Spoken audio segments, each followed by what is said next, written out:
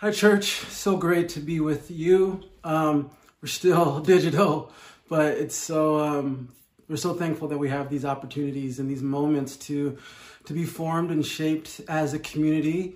Even though we are in the height of the dog days of winter, we know that spring is coming regardless of what the groundhog says. We know that this time and this space is even temporary and limited, and that good is on the horizon.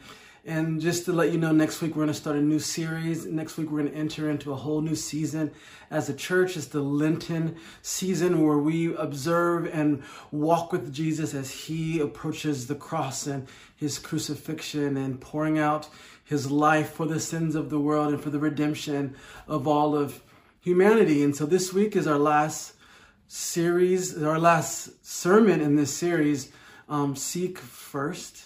And we wanted to start this year saying that we as a community and individually want to seek God first and foremost for every area of our life, and that his kingdom would reign in us and rule our decisions and our thought patterns and our desires. And so today, I think this is an in-season word. And what that means is I think that this is appropriate for us right now, right in this place. And though it is winter, I do believe that this word will cause our roots to go deep into the person, into the way of Jesus. Amen. Amen. And so let me read the text for us today. It's a really short text. It comes out of the Gospel of Matthew, chapter 5, verse 6. The words will be on the screen. This is the words of Jesus. Blessed are those who hunger and thirst for righteousness, for they will be filled. This is the word of the Lord. And so this passage comes from what we call Jesus' Sermon on the Mount. We've talked about this before. One of his most famous sermons, where he stands on the mount and he tells people what God's like, what his kingdom's like, and what the people inside his kingdom look like and what motivates them. And in this passage right here within this sermon is what we called the Beatitudes. And what it means in big picture is that things will ultimately be okay for those who seek God's kingdom first. And so it kind of goes like this. We don't know what the future holds, but the best thing we can do is seek first God, to seek God's face, because he is the one who holds the future in his hands. These Beatitudes they describe the foundational character and the family characteristics of Jesus' followers. And these are the things that Jesus wants to be at work within us, these Beatitudes. And he says that we would be a people who hunger and thirst. A people who hunger and thirst. And for me, I'm like, Jesus, man, this is actually one that's very descriptive of me. I feel like I've got this category down really, really well. Hungering and thirsting is what I do, is what I stay. Like you can relate to this. Our culture definitely can relate to this, both literally and metaphorically, right? We use these words and these terminologies all the time. Like we use it in sports and at work that we want people that are hungry to win, that are hungry to dominate, that are eager to compete. Like, we have book series and movies called The Hunger Games. I mean, it's something that permeates our culture. And you are a human being and we hunger, we thirst. There's some of us that woke up this day thinking, I'm hungry, I'm thirsty, and planning what we're going to eat and drink before we even step out of the bed. And most of us don't have a problem with that desire of being hungry and thirsty. And what I believe Jesus is saying, what I believe to be true, is that hunger is a gift.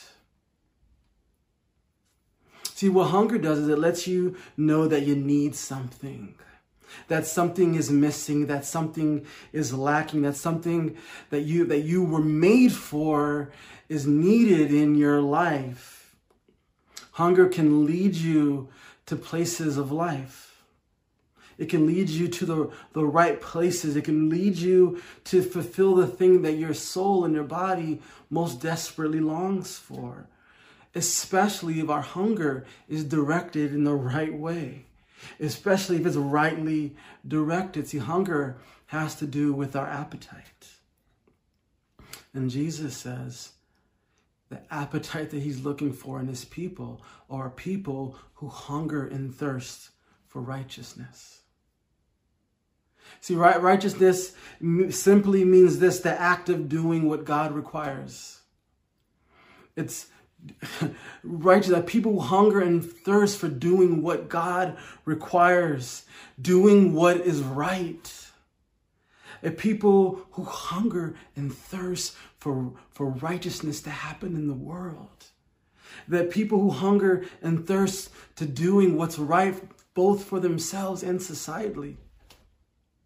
See, according that we want to do things that are right. We want to see things right in our world according to God's standard. So in other words, that righteousness means justice. That we hunger and thirst for justice.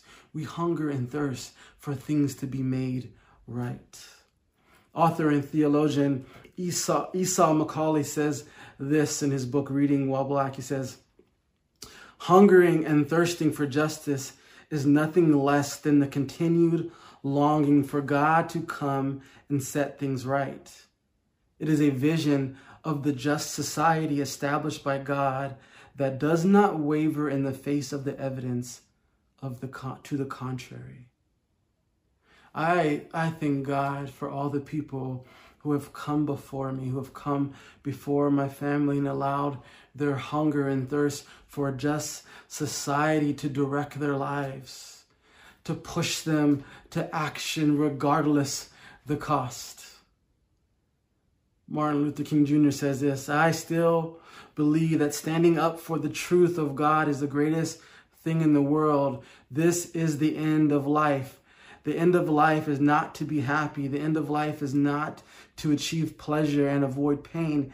The end of life is to do the will of God, come what may.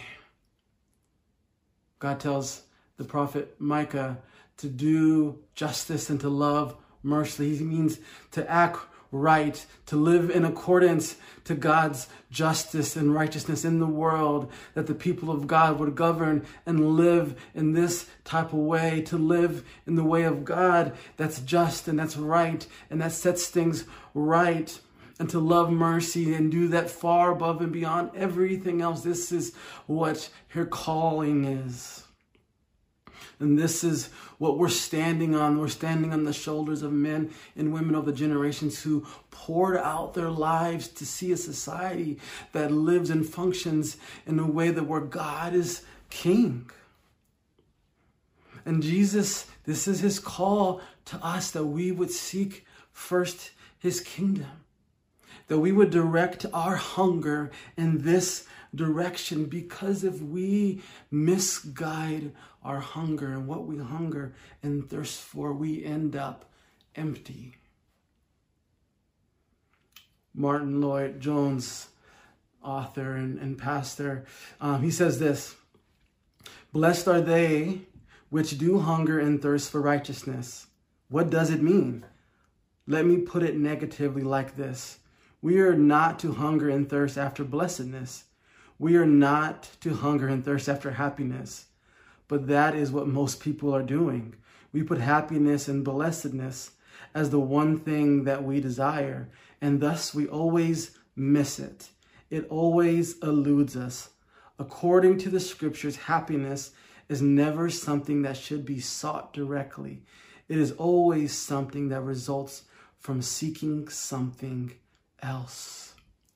Church, like, we want to be the people who seek the right thing, that is in the right order, the right priority, and that we will the one thing, that we are aligning our heart's motivation with God. And that's where the blessed are those comes in. We are blessed when we align our hearts with the King of heaven, because we seek a God who sits on the throne of righteousness and justice. And our joy, our happiness is tied to God making things right in the world.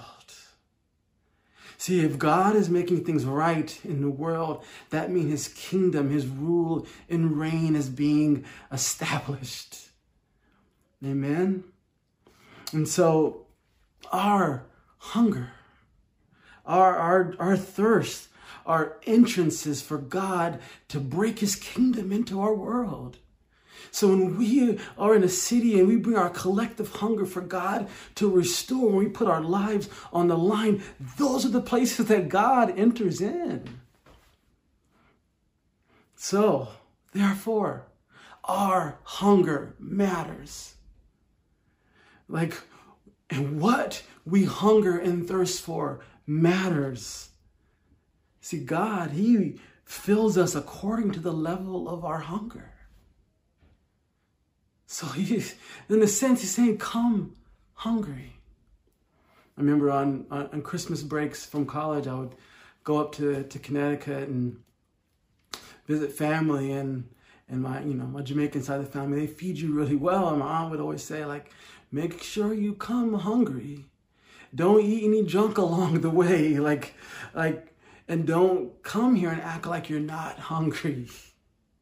See, Jesus, in the same way, wants us to bring our real hunger to him.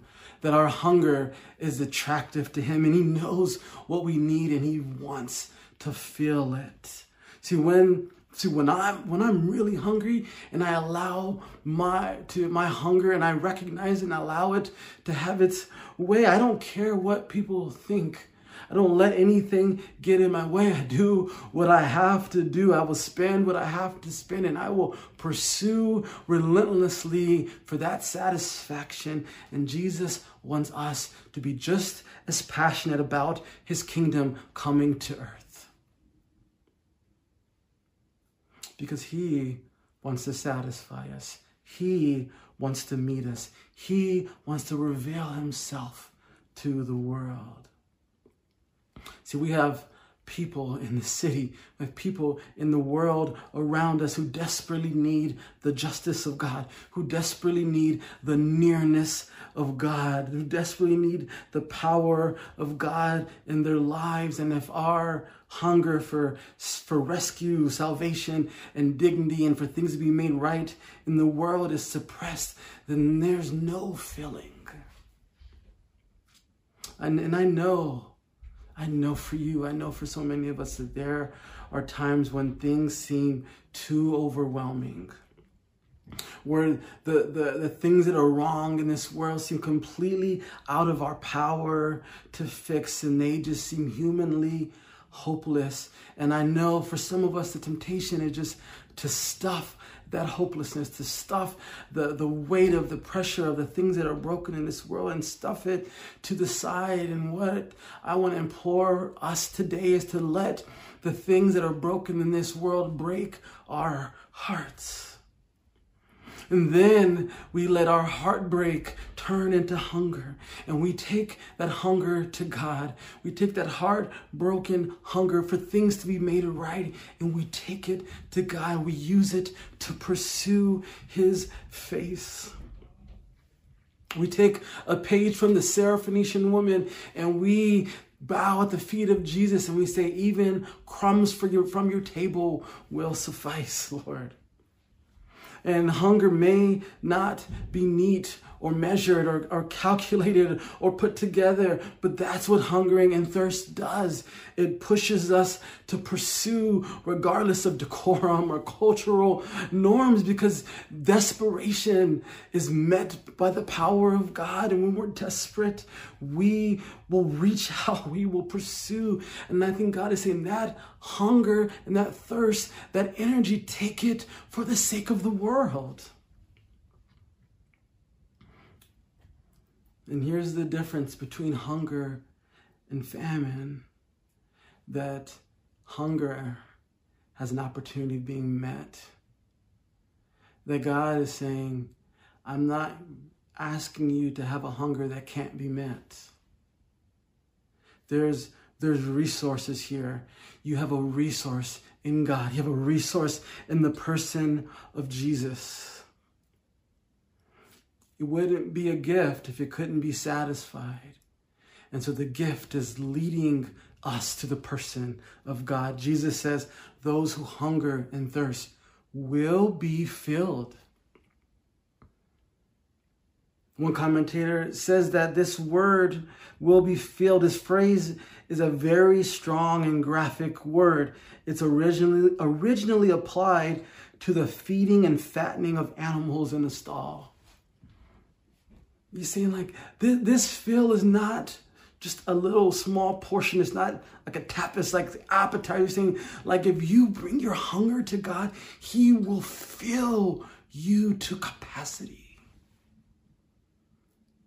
Like our desire to know Him, our hunger for eternity, our hunger for rescue, our hunger for our family's deepest needs to be met, our hunger for our neighbors to know God, for the sick to be well, for those on the margins to be brought into a place of dignity and right standing, our hunger for corrupt systems to be fixed, He says, can be filled and will be filled.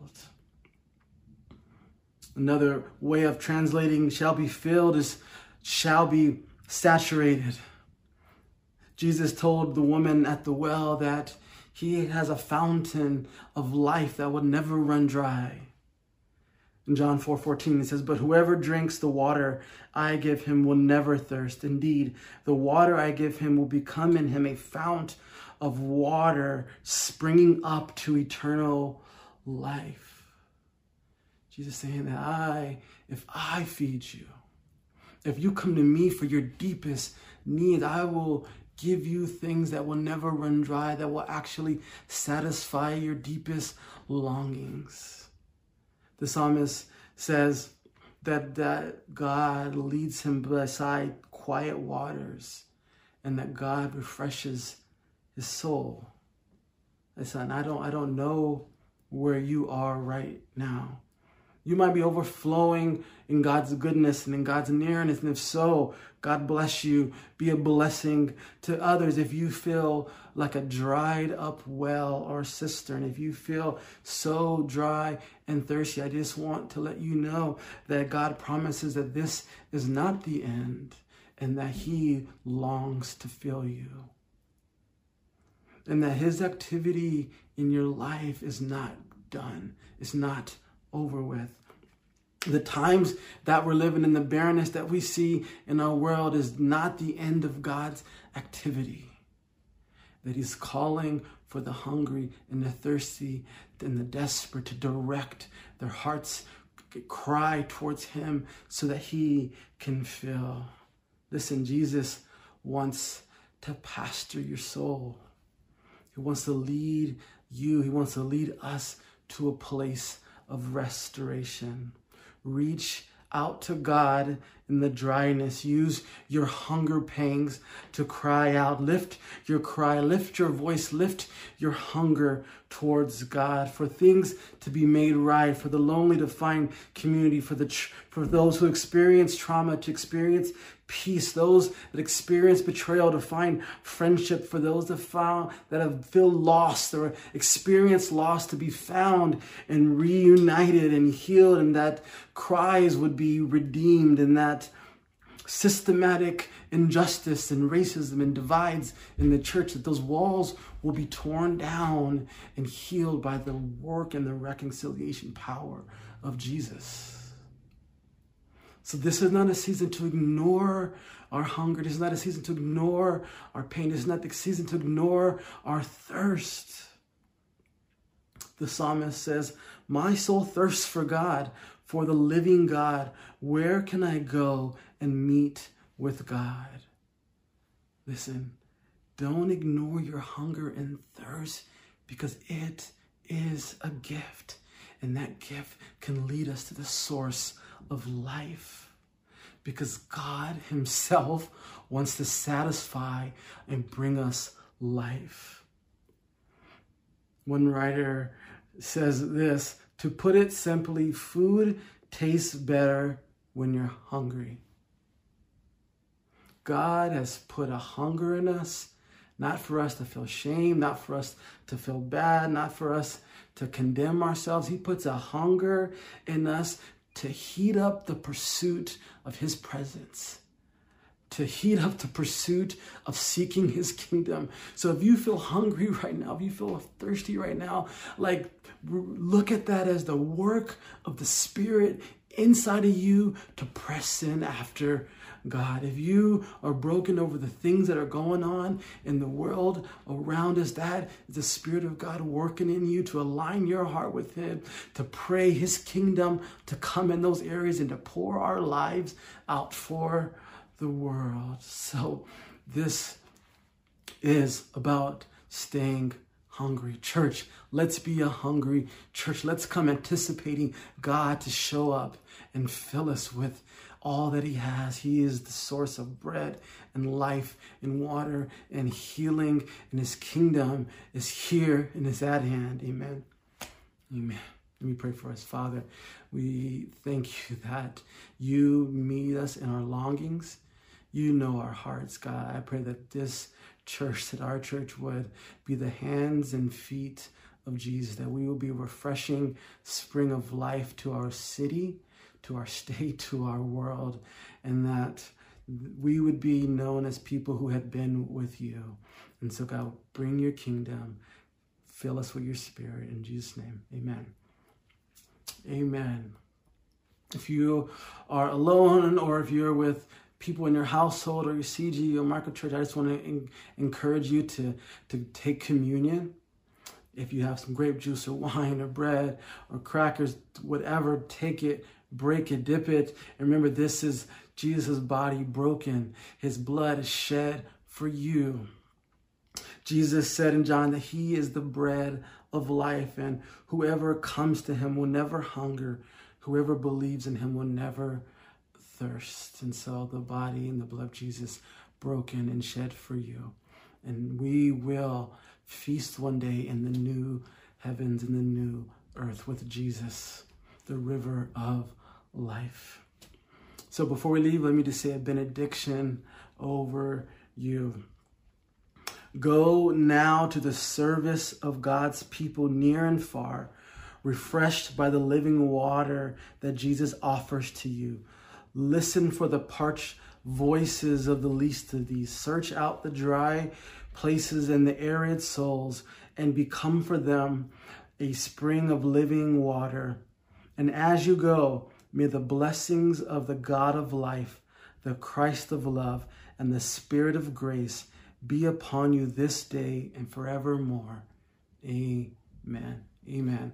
Have a blessed week, and just know, church, that we are praying for you, that we are here for you.